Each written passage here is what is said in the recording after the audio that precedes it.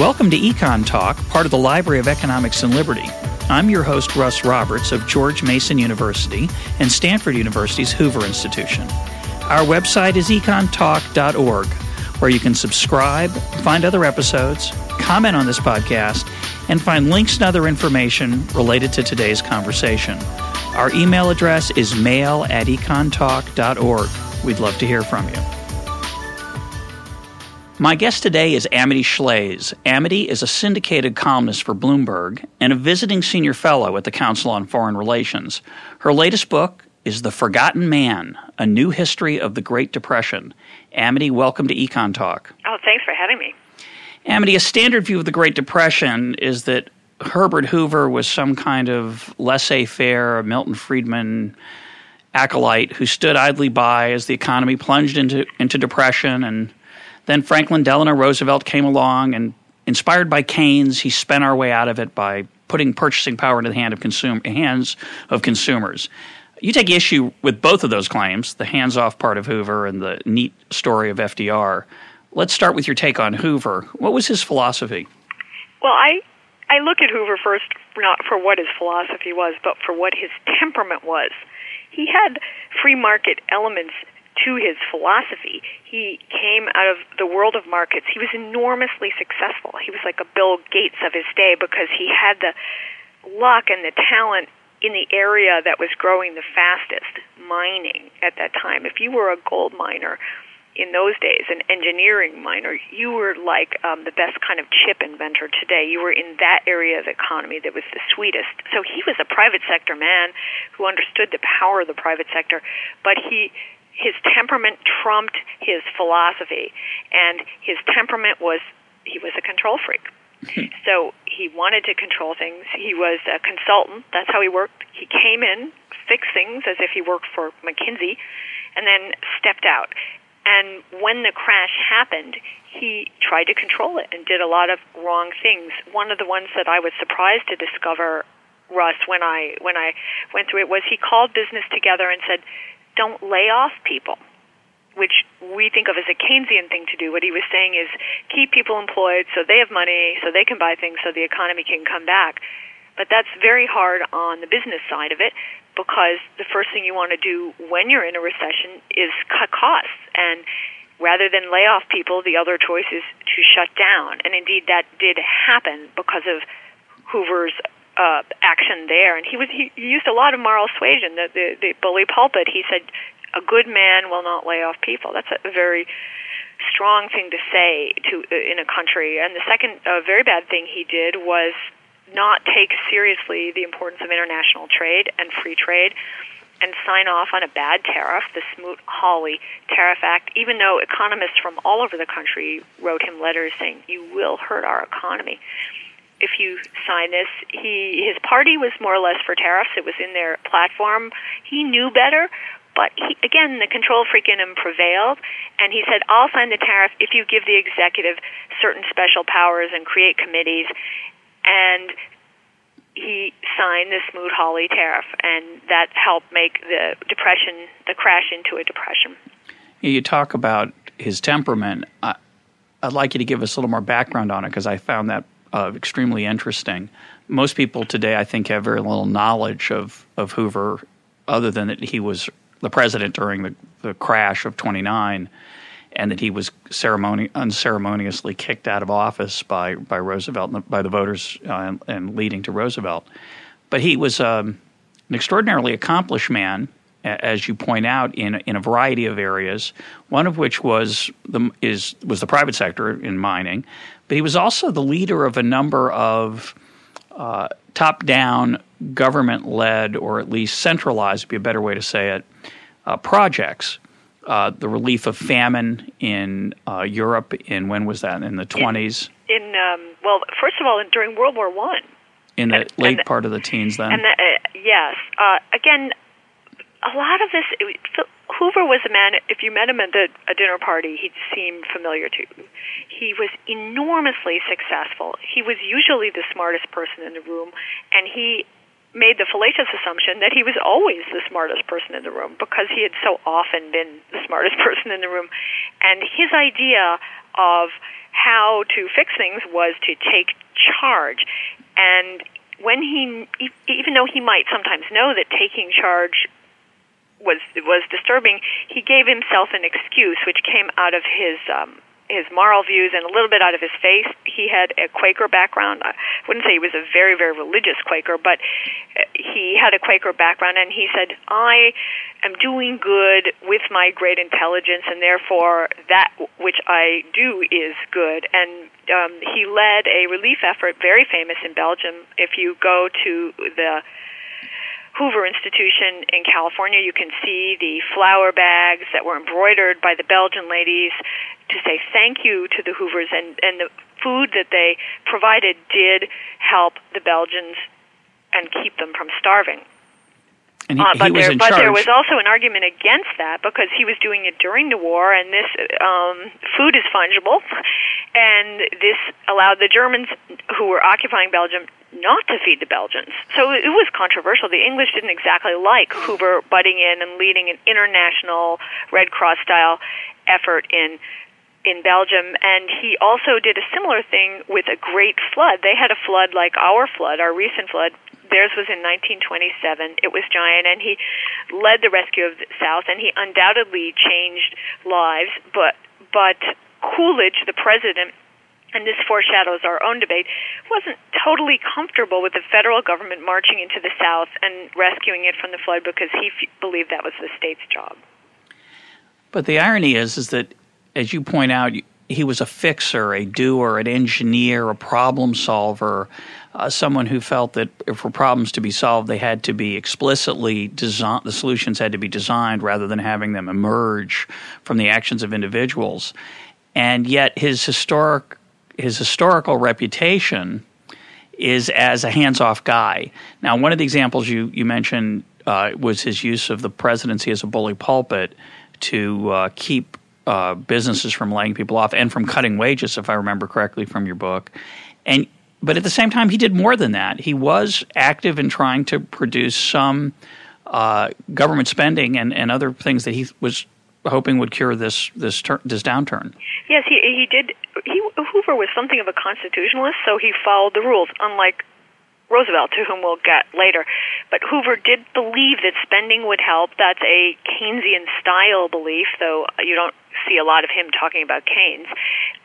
He reached out to the states and all the states wrote him and said, yes, we will spend money on projects. And one of the governors who wrote him was FDR from New York, a very important state, the California of its day electorally, and said, we will do good spending too in order to bring the economy back. So he was for spending. Hoover has been, I think, he deserved all he got because he should have known better, but he just couldn't help himself, is my bottom line in the book. He should have known better, but he couldn't help himself. But he was very much punished for the things he did by history. Don't you agree, Russ? One of the things he did that he did very beautifully was the Hoover Dam, in which he arranged a compact among states, again, following the constitutional line, to build the Hoover Dam, because many states are involved in the Hoover Dam in that area. And it was named after him, and he was very proud of it, and it was going up. And when the Roosevelt administration came along, they took away the name because they didn't like the idea of any great project being named after Hoover. So they trashed him. The Roosevelt administration trashed him, and history trashed him. Yeah, well, that's but you paint a richer portrait of the man, which I think is. Well, he all the way through the 30s, he kept saying, "I am a big spender." Right. The way that his reputation was bad, and the way that he thought he could fix it was telling people he really was like Roosevelt, which was wrong. In fact, he should have gone the other way. Well, actually, he did both because he tried all methods because he was desperate. But he kept apologizing. He wrote a number of apologetic books, and they were all basically about how he had acted when inaction might have been the better course in many of the areas. Speaking of action, let's turn to Roosevelt. Again, I think the stereotypical view, the cliched view that some people have of Roosevelt in the 30s was that by his taking hold of the tiller of the economy, as if there were such a thing. I find the imagery rather unattractive intellectually, but the idea would be that the ship of the economy was floundering, and we needed a strong hand at the tiller. Hoover didn't want to put his hand on the tiller. Roosevelt did. He steadied the economy and put it back into healthy waters. You paint a much more complex picture of Roosevelt's actions, and if anything, he comes across as a relentless tinkerer with the economy who tried this and that and the other thing in desperate hopes that something would work, and certainly in the political hope that he would get credit for being active. Talk about that. Yeah, well, a helmsman has a course. He knows where he wants the ship to go, or the craft, and I'm not sure Roosevelt really did have a course. But historically, when we learn in school about what happened, we learn that Roosevelt came along and spent a lot, and that helped the economy. And he spent here and there where it was needed, so he targeted spending, and that was especially useful and wonderful, and we can all learn from that and should do that nowadays. That I'm oversimplifying. But what that explanation, and that comes out of the phrase, he said, we will do bold, persistent experimentation. And we were taught that was a wonderful phrase. But what that attitude neglects is an appreciation of the cost of uncertainty. When the ruler, which is what he was, a ruler really, because he had Congress with him, doesn't let you know what he's going to do next and is unpredictable, you freeze. And in the histories that I read of the Great Depression, this aspect was generally left out. The economy froze and decided to wait. Capital did go on strike because Roosevelt was so creepily unpredictable that they were terrified, and that cost the economy quite a bit. By they, you mean investors, business you look at private executives. Investment data, you look at employers. They were terrified that along would come a new rule that would change the old rule, and it's not only that the Roosevelt administration's projects were bad, some were good, many were bad, but also that he kept changing course and not heading in any special direction. One of his favorite advisors, a man whom I came to love in writing this book, was called Ray Moley. And Ray Moley was an expert in prisons and criminal law and reform, and he was sort of like a Tocqueville, very wise. And Moley said, if you looked at Roosevelt's policies, you looked over them, and to say that they had any general purpose, to say that there was any single informing plan behind them, was as silly as to look at a boy's bedroom and see the snakeskin and the old mitt and tell yourself that an interior decorator had decorated that room, when we all know that a boy's room is random. Yeah. Roosevelt was random.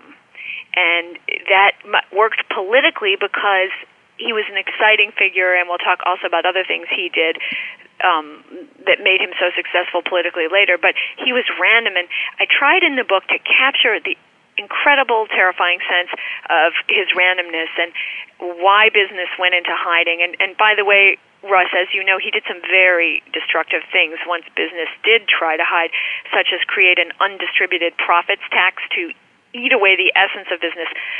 That's like a wealth tax. Well, let's talk about that.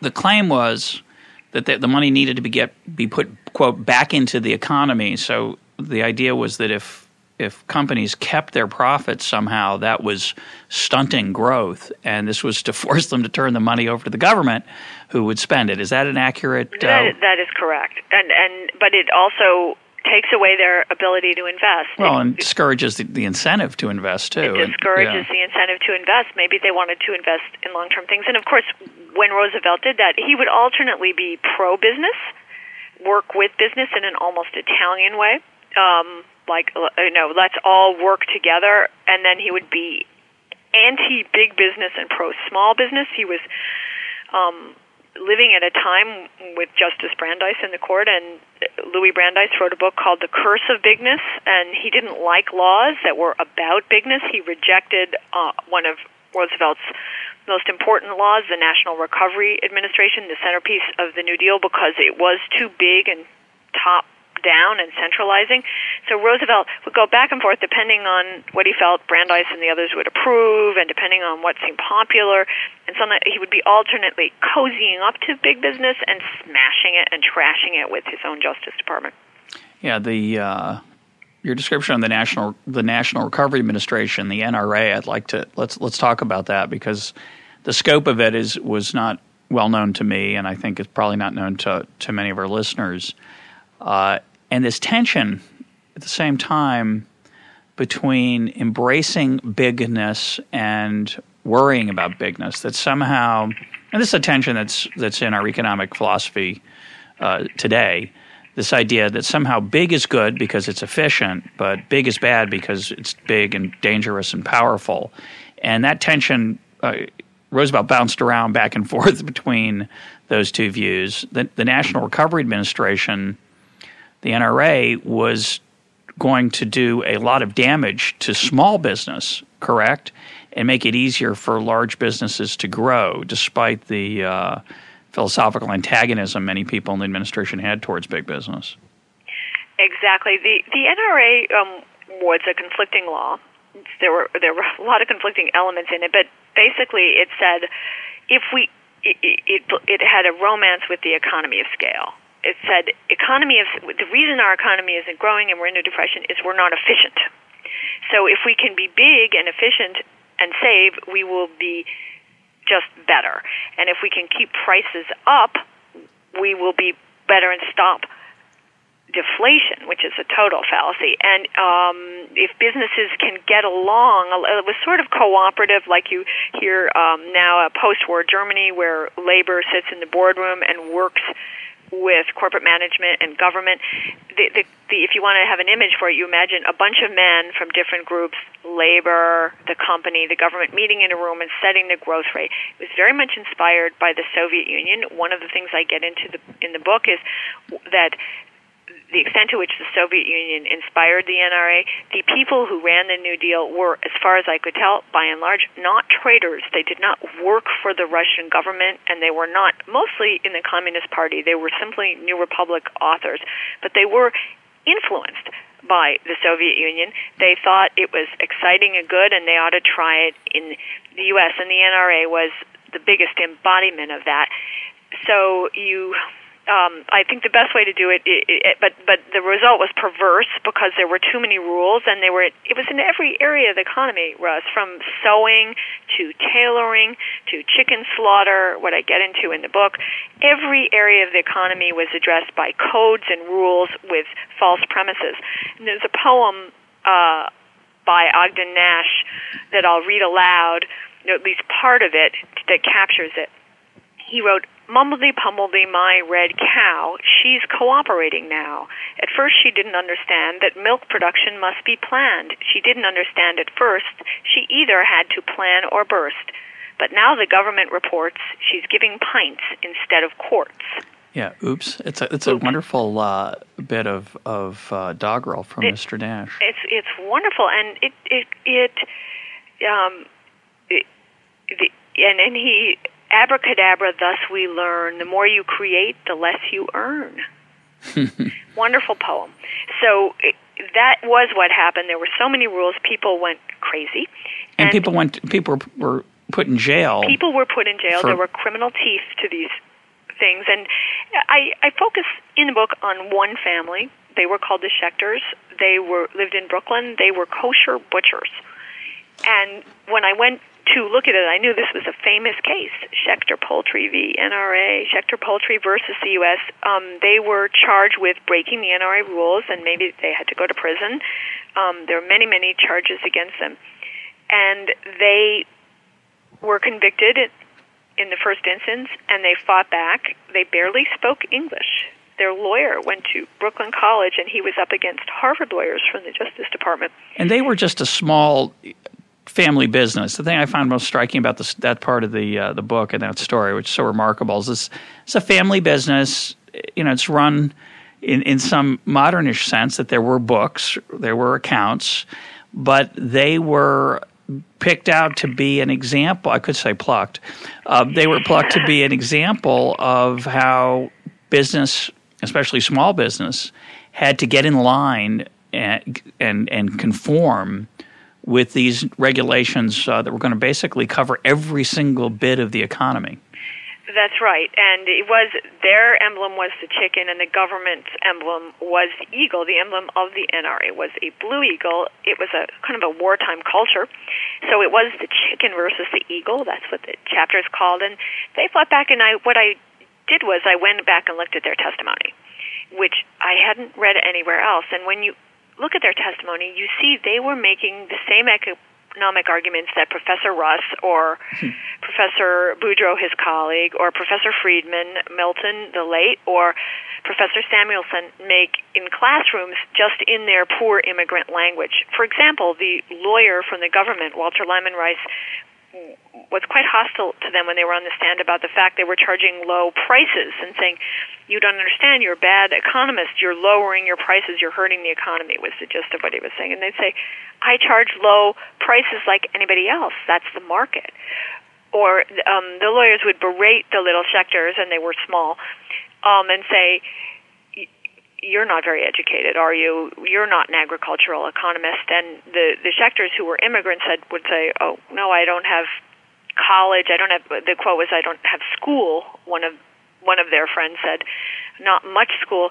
And the lawyer kept saying, but you're not an economist. You don't know what you're talking about. And finally, one of the men, not a Schechter, but someone else in the case, drew himself together and said, I'm not an economist, but I am an economizer. I know, that is, the law of markets, and I know I have to charge low prices even though the NRA says no because I won't survive. And the chicken market in Brooklyn during the Depression with high unemployment is very, very competitive. The other part that I thought was, I think listeners would enjoy is this argument about the role of the middleman and straight killing. The Schechters were middlemen. They didn't have their own chickens. They bought chickens and then sold them to retailers. And they slaughtered the living chickens and then processed them and then sold them to retailers. And part of the NRA was to rule out what was called straight killing, which was, or to allow, I forget the terminology, but the idea was that consumers could not, in this case the retailers, could not pick out their own chickens from a batch. They just had to take the first ones that came to hand.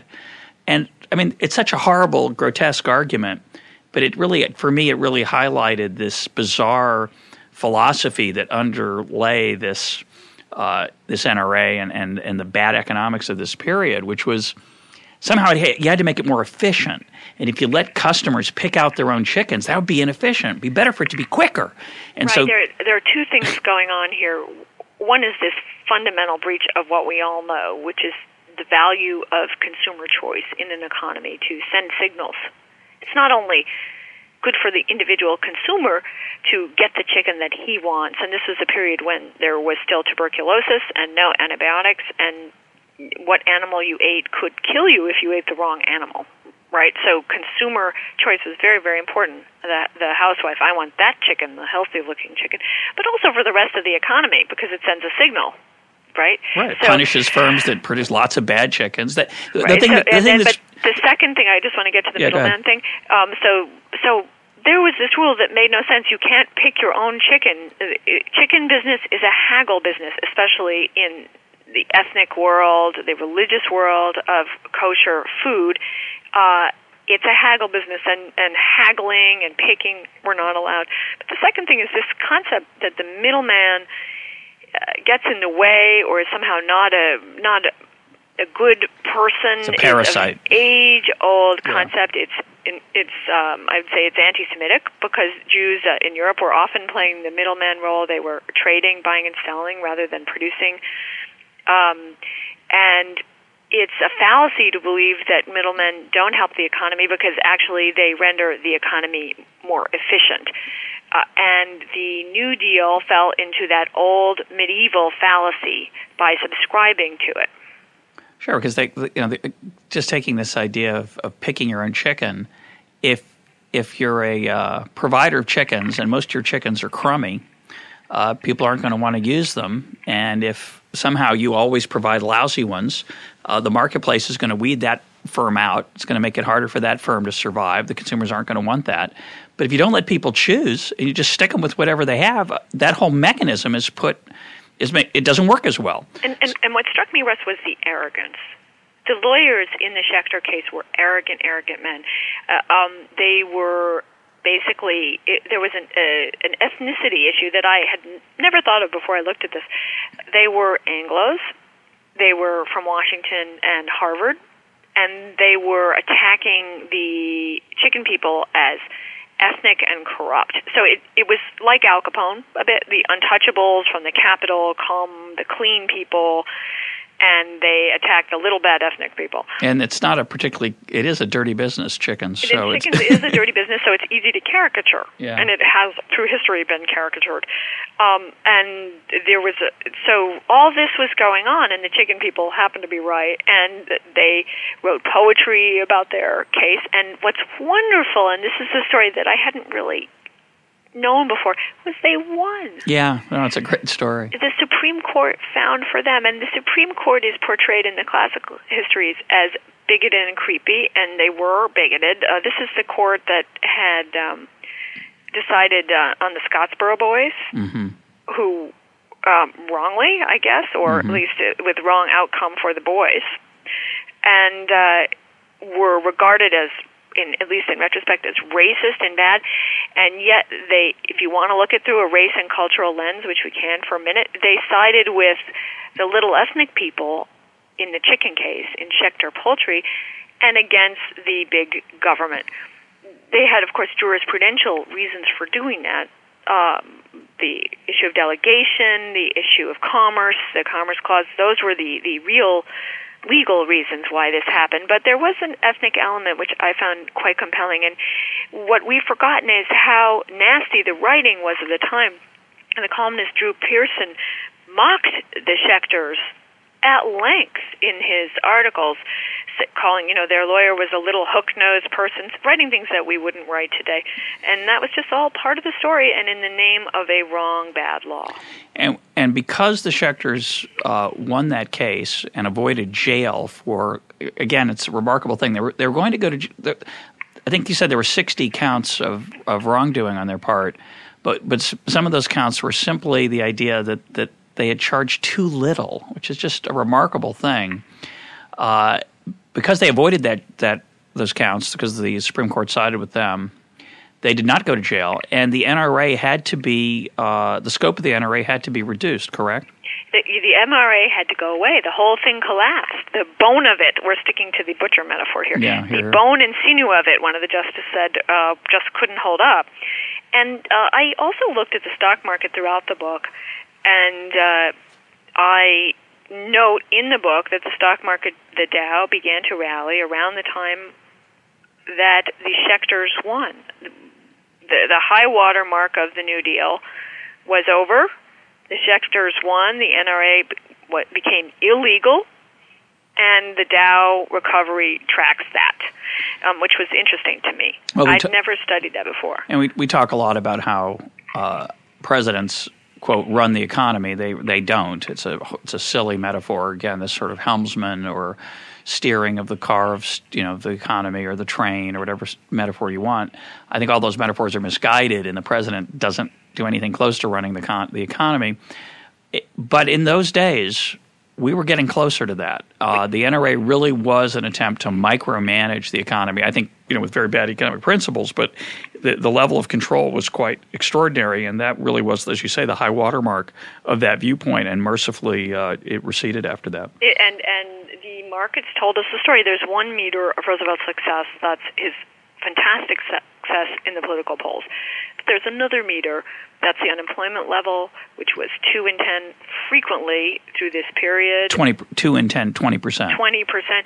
And I argue that the Dow is an important meter too, and it didn't come back, as you know, Russ, until the 1950s. This was I argue in this book it just wasn't merely monetary issues that affected that. It was monetary was important, but so was Washington policy. I just wanted to read another little tiny poem from Mrs. Schechter. Yeah, I like that poem. Go ahead. Because the human angle to the great story is always there. She was so happy when her husband won and they were exonerated, and she wrote a poem, and I actually got permission to use this poem from the family.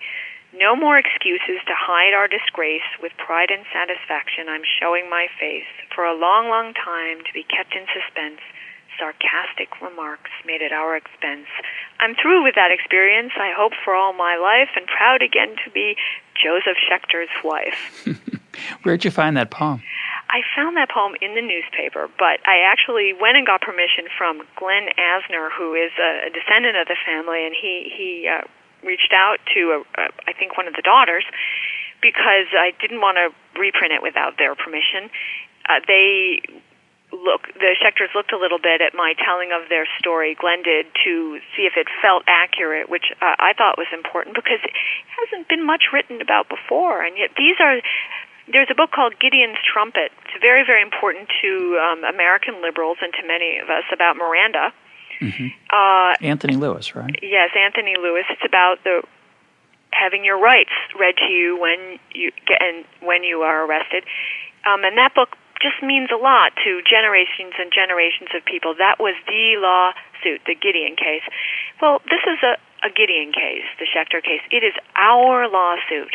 It is the lawsuit that stopped the NRA. It stopped big government. It set back the New Deal. The New Deal never recovered. And I believe it's very, very important to us. Well, it stopped big government at a certain dimension.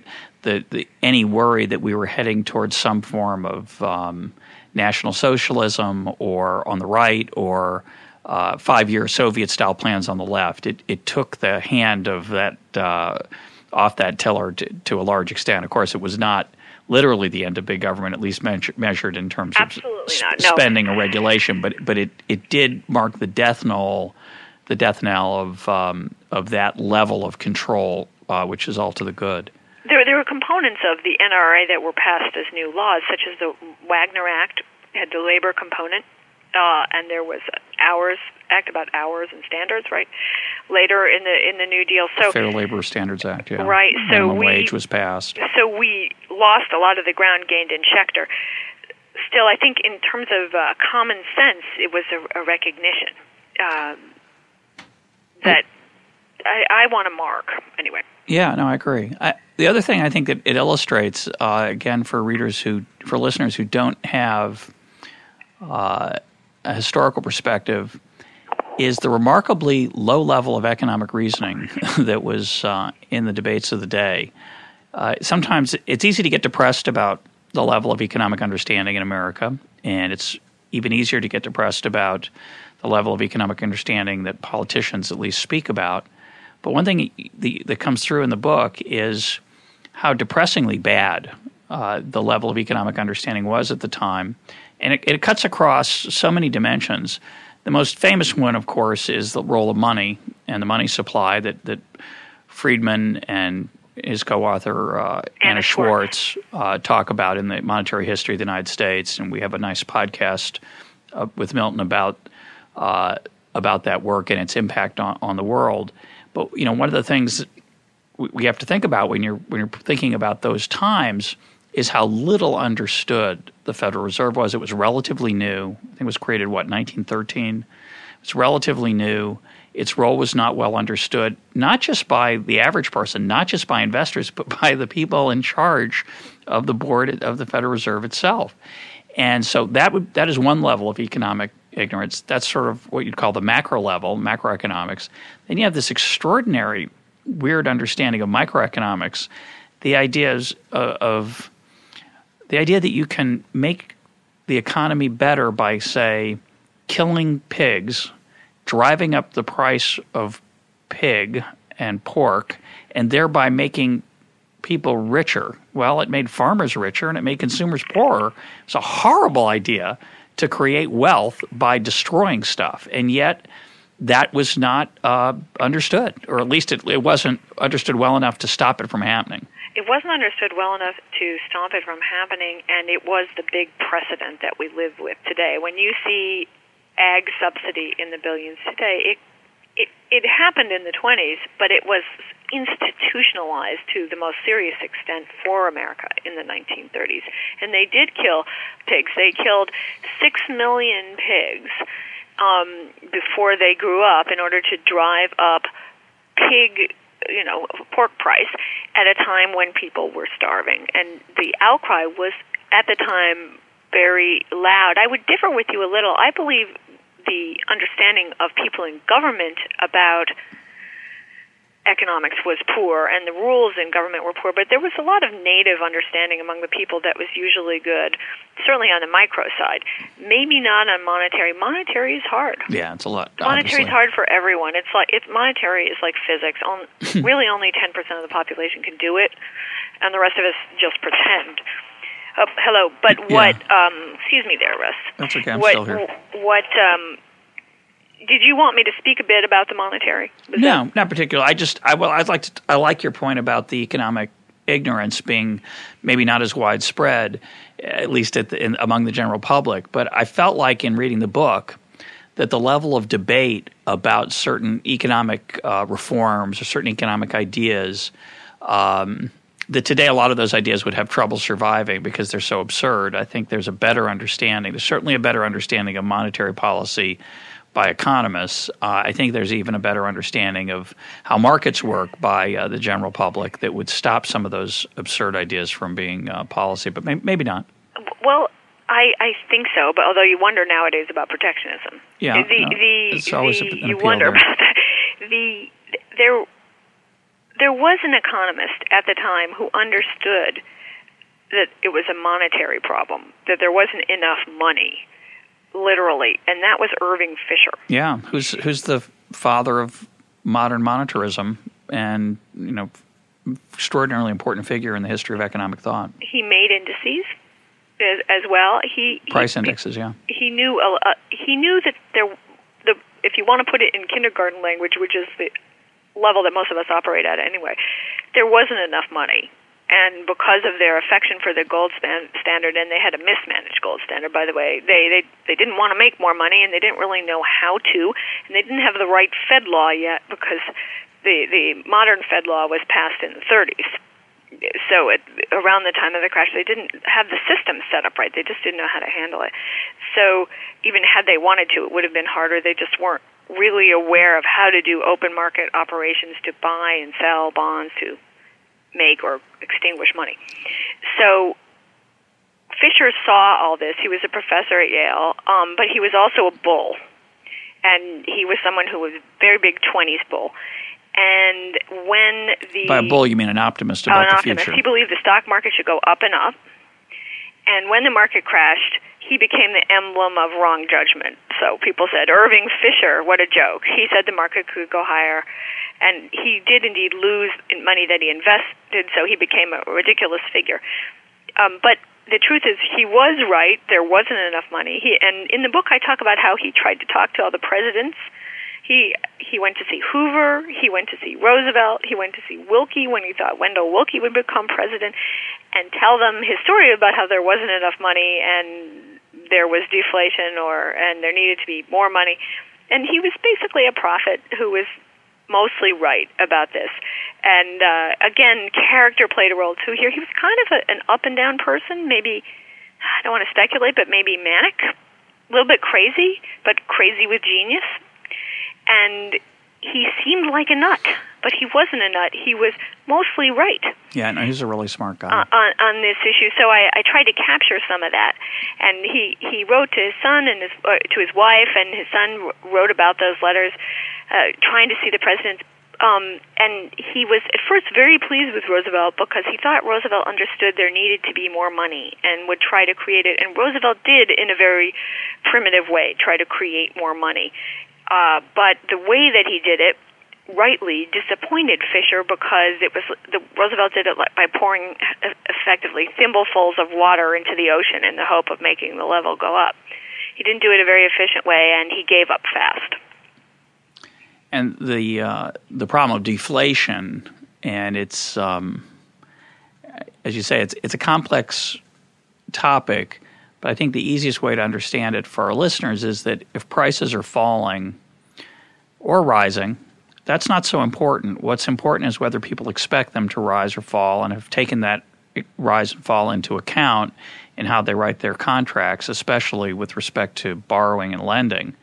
And if you haven't done that, if you didn't expect prices to rise or you didn't expect prices to fall, contracts over time then become very painful because a house that you bought that you thought was going to be worth enough money that you could borrow against it or use it as a form of collateral suddenly becomes difficult because fulfilling that promise to pay off that mortgage becomes difficult because wages are falling. Because prices are falling. It's always bad to be a borrower in a deflation. And it's bad to be a lender at a time of inflation, but in a world where there's debt and prices are falling, it's a very alien world to us in 2007. We have no experience of it. But in the old days, before the Fed was active, that problem had to work itself out fairly painfully, and in this case, it worked itself out very tragically for people who owned homes that they had borrowed against farmers and others, and that did have a very destructive. They lost their homes. Yeah, a very destructive effect.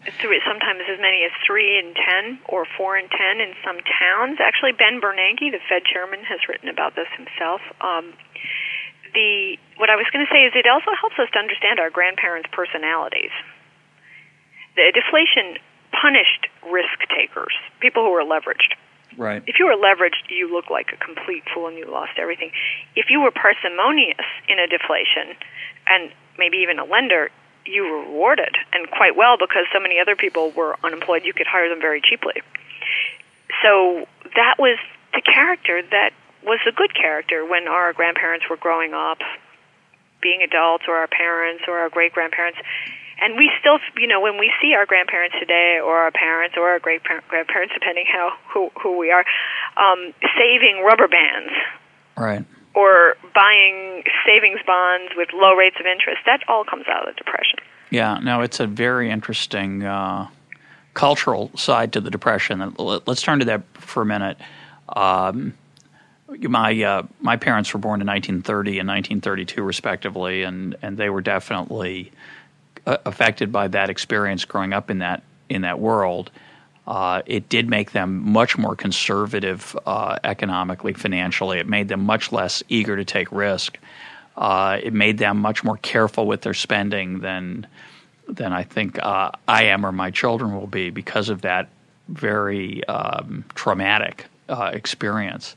But you tell some wonderful examples in the book of the cultural impact of the Depression and try to give us a richer picture, I think, than the one that most of us have. Talk about that. Well, we tend to think of that period as a period where government became important in our lives, but I also looked at some people who demonstrate that period was the period of turning inward and becoming strong without government.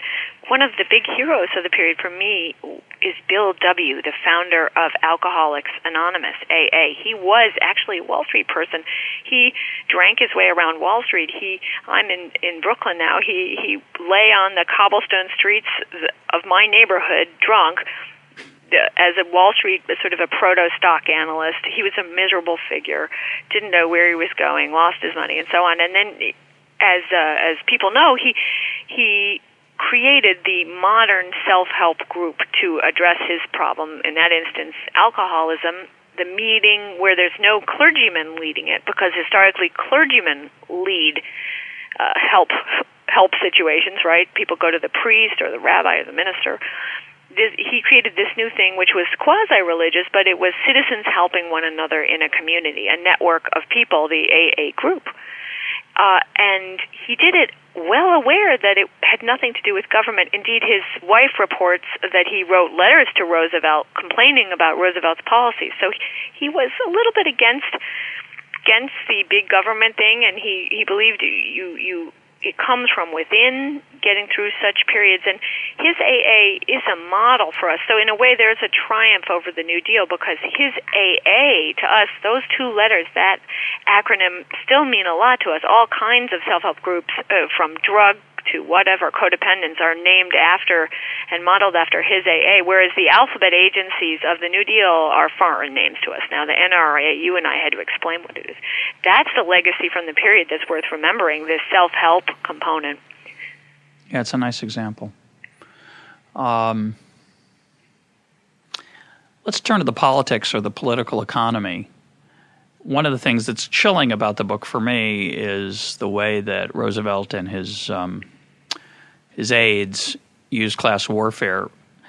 It wasn't the first time in American history. Obviously, the late part of the 19th century, and probably goes back to the founding. The rich are often vilified when it's politically convenient. But it again plays into, for me, what's a depressing example of economic ignorance, which is this idea that somehow if the rich have a lot of money, they've stolen it from somebody, and therefore justice requires that they be punished. This view that the world is a zero-sum game, that everything that is gained by the Bill Gates or Warren Buffett or in that era the Mellons or the other successful folks must have come at the expense of someone, and therefore it's just to take them down. And you give a lot of interesting and chilling examples of how that rhetoric was used, very parallel to the post the Sarbanes-Oxley experience, where somehow business has failed and has to be fixed and regulated, regardless of whether the fixing is going to make it better, but somehow something has to be done to rein successful people in. It's a total misunderstanding of how wealth is created, that it is created. It isn't just moved around. What do you think of that? I'd like to say two things. The first is that Sarbanes-Oxley language is mild compared to what they use then. And the reason that is so, and indeed the reason I could write this book, is we learned, you and I, Russ, in our experience in our age, learned that markets are generally good in the 70s, 80s, and 90s. Well, not so much the 70s, well, sort of. The 80s and 90s, we've learned that the private sector is really important, and we've seen the Soviet Union and the plan model fall away. So we know this, and then we're able to go back to that period and see how very wrong they were, and see it as an exception rather than the rule. So that's a big change. Yep. The rhetoric then was horrible. Roosevelt said he knew that people hated him, the people he attacked, and he said on the air, and I welcome their hatred. He outright declared war against the sector of the economy that could have given the growth that would have ended the Depression sooner. And he had a new tool to wage that war with, which was the tax code, because the income tax, like the Fed, of which we earlier spoke, was young. But it did exist, and it mostly applied to rich people. All applied to rich people. Low earners did not pay the income tax at that time. The average earner did not. And so they raised the income taxes way up from where Andrew Mellon had them in the 20s. Into the 70s, I believe. There, I'm not quite sure. I have to look up my chart. I think that's right. Yeah, into the 70s, and that again prevented people from creating jobs. And he also prosecuted people, and he did so in an egregious, inexcusable way by taking avoidance, which is sometimes legal, or and evasion, which is illegal, and conflating them and treating them as if they were the same. Anyone who tried to pay less taxes was a criminal as far as he was concerned emotionally. And his Treasury Secretary, Henry Morgenthau, had the same attitude. And that's wrong. All Americans know you have the right not to pay the taxes you don't owe. And it scared everyone. And what's more, it was hypocritical. He prosecuted his... There was a Greenspan in that period. It was Andrew Mellon from the 20s. Mellon had served 3 presidents, or it was said 3 presidents served under him. He was very grand, and Roosevelt prosecuted him throughout the entire 30s. It would be like prosecuting Greenspan today for tax evasion, which Mellon didn't do. Right, because that was just so shocking. I just make sure I get this right. He was dragged into court for taking deductions. Is that he was accurate? Dragged into court for taking deductions that he was allowed to take. And in the 20s, Mellon would have liked the flat tax. Mellon liked a clean tax code. He didn't like special interest gifts. In fact, in the 20s, he had drawn up a list of the various tricks and the legal tricks, the various deductions and so on that were in the tax code with an aim to getting rid of them in the ideal world. And in the 30s, what Roosevelt did was use that list against Mellon by enumerating the various instances in which Mellon had used them. But Mellon paid plenty of taxes, and he did it all legally, and yet, as a very old man, he turned 80 while in the courtroom. Here he was being strung up, and his son Paul says it was terrible for him. He didn't say it was terrible for him because he was a Victorian personality and he didn't complain, Mellon. But it was clearly terrible, and he died before it was all over. And yet FDR didn't treat himself the same way. I have a letter he wrote to the Bureau of Internal Revenue, which is their IRS, about his own taxes. He said, I really don't know how much to pay, so you just have to love me and assume I'm being good. He wrote to, it was Guy Halvering, the Commissioner of Internal Revenue, my taxes, as this is a problem in higher mathematics, may I ask that the Bureau let me know the amount of the balance due. That's the amazing. Payment of $15,000 doubtless represents a good deal more than half what the eventual tax will prove to be. I.e., he didn't pay his whole taxes, and he couldn't be bothered by figuring out what they were. Well, and of course, we live in a world today where if you give your situation over to the IRS, the amount you actually owe it has a somewhat random component, since the tax code is so complex that different IRS agents will figure your tax differently, is my understanding. They've done a number of experiments that way.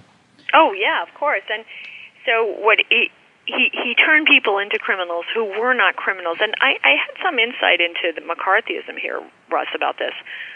Because when I grew up and I learned about McCarthyism and the attacks on people as communists in the 50s, one thing I learned was how mean the McCarthyites were. Those were Joe McCarthy and the others, right? Nixon. The outstanding thing about them was not whether or not the people they were targeting were communists. The outstanding thing about the whole situation was they had no decency. Yeah, Have you no decency, sir, right? They were vicious people. They were vicious people, those Republicans who attacked the poor artists who were blacklisted, right? Setting aside the question of whether the people were working for Moscow, some were, some weren't, or it was this issue of just the bad character of being so nasty. And what I learned when I went back to the 30s, Russ, was where the Republicans learned how to be nasty. And they learned it from the New Dealers.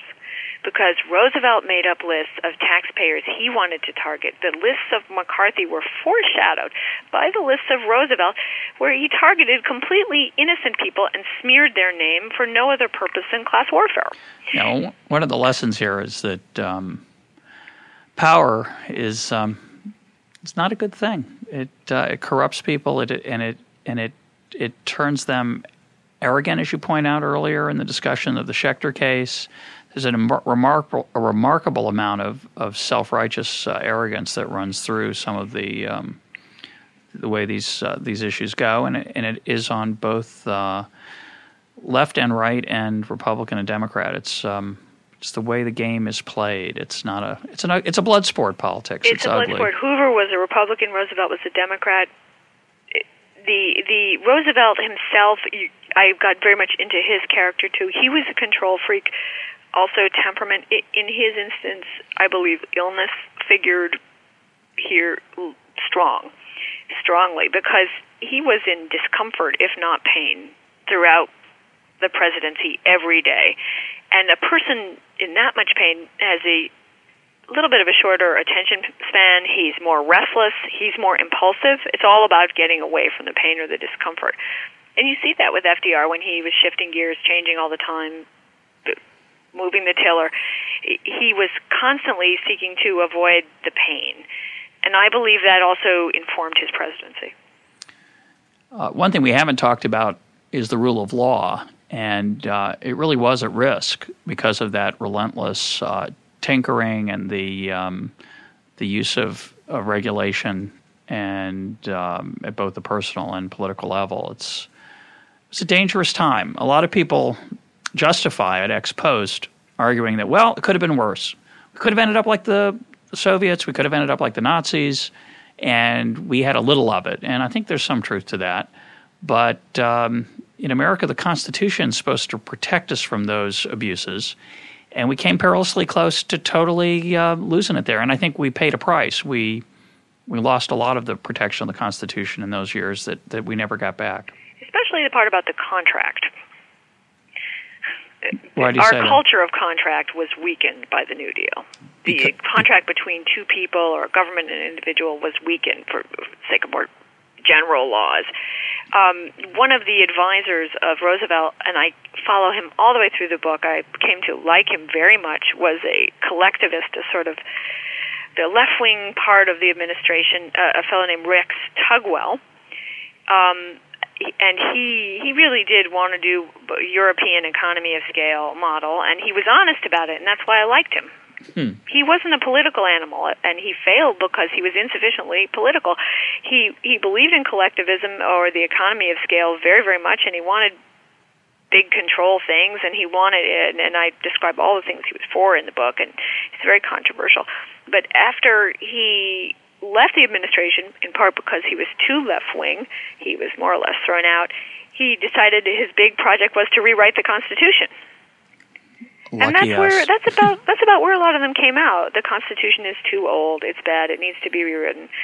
We need to change it. That's really what Roosevelt was saying after Schechter, when he deplored Schechter, and said that Schechter set the country back to the horse and buggy age. He said modern means change, including to the Constitution, or at the very least, we need to have expansive reinterpretation of the Constitution.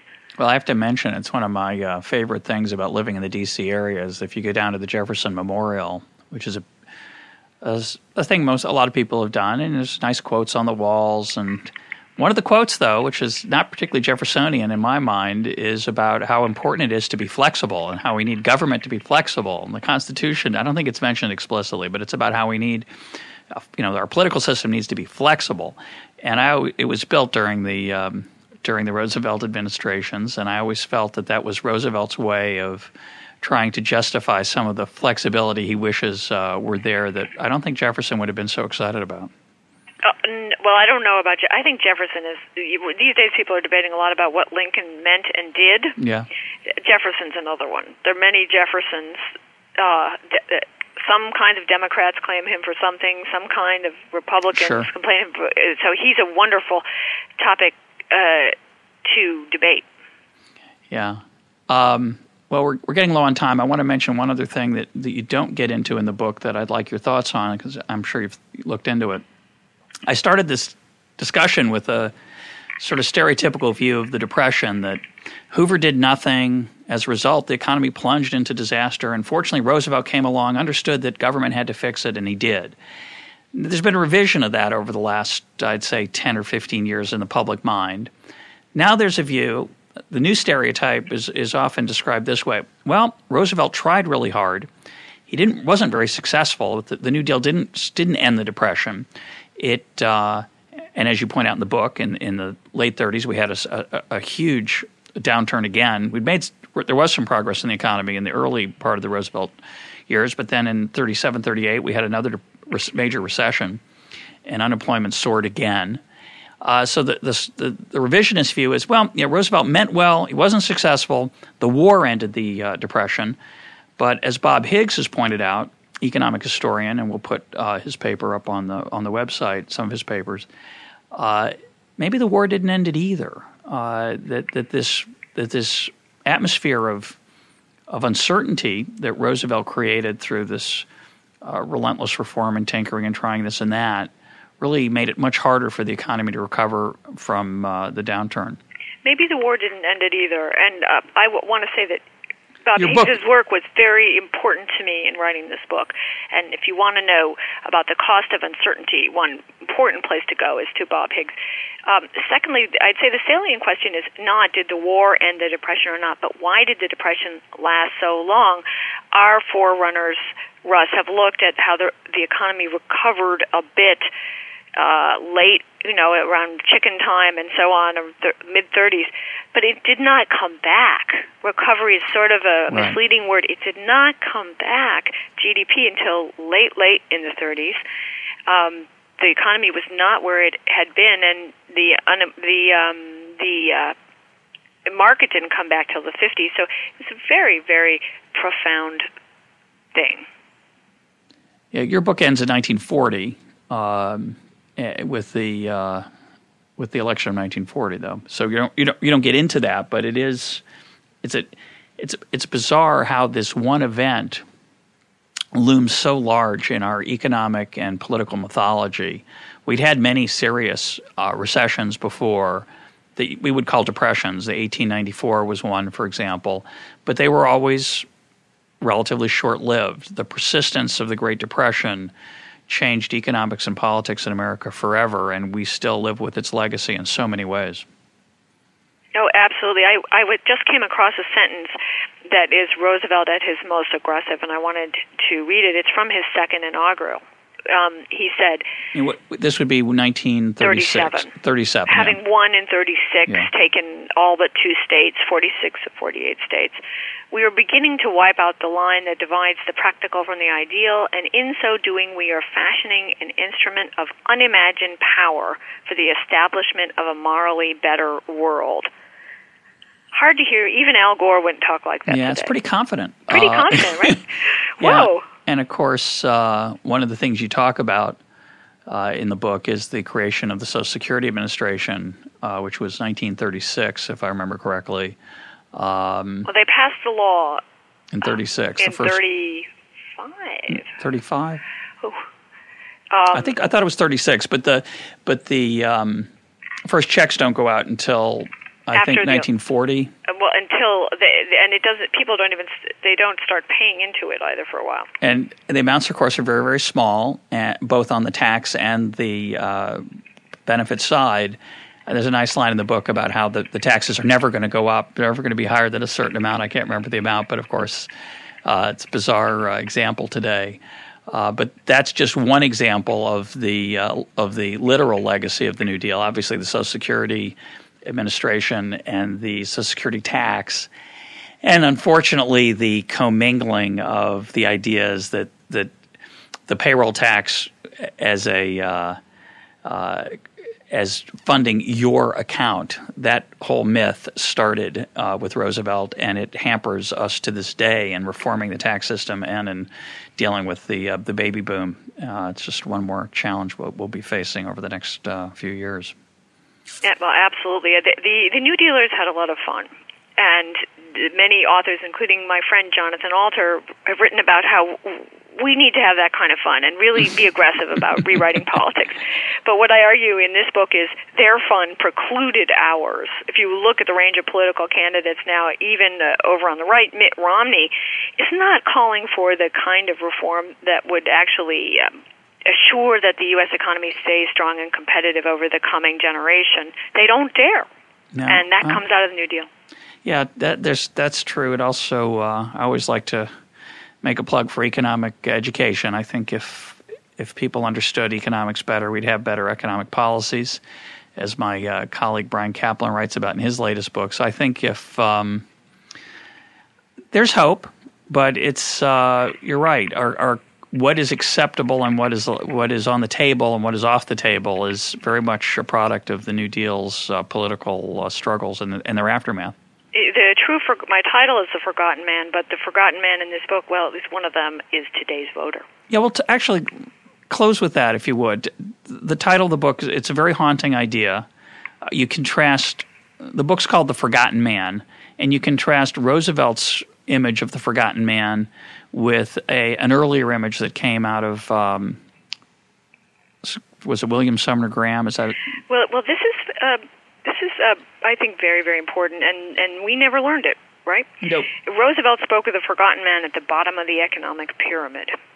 So that was his forgotten man, the very poor man, say the homeless man. The little guy. The little guy, at the very bottom. William Graham Sumner is the quote. But he took this phrase from an important teacher called William Graham Sumner, who was at Yale and who wrote essentially a national bestseller in the 1880s called The Forgotten Man. Roosevelt probably didn't remember that he took it, but it was a phrase that was in the air. And by The Forgotten Man, Roosevelt meant something completely different.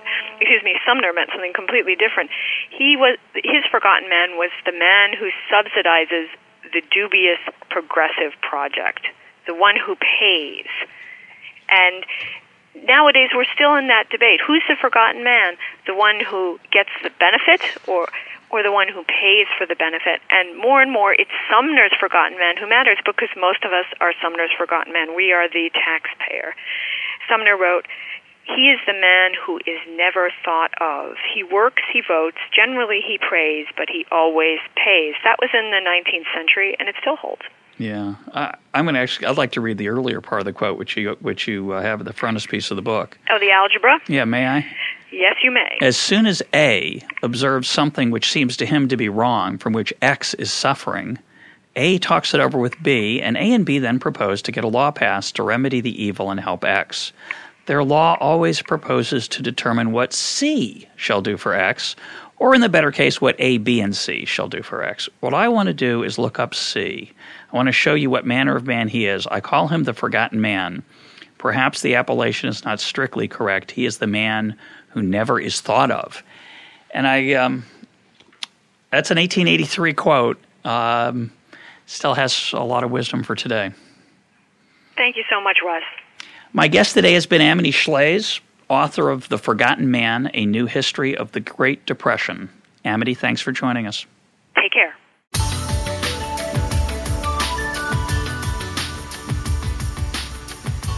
This is Econ Talk, part of the Library of Economics and Liberty. For more Econ Talk, go to econtalk.org, where you can also comment on today's podcast and find links and readings related to today's conversation. The sound engineer for Econ Talk is Rich Goyette. I'm your host, Russ Roberts. Thanks for listening. Talk to you on Monday.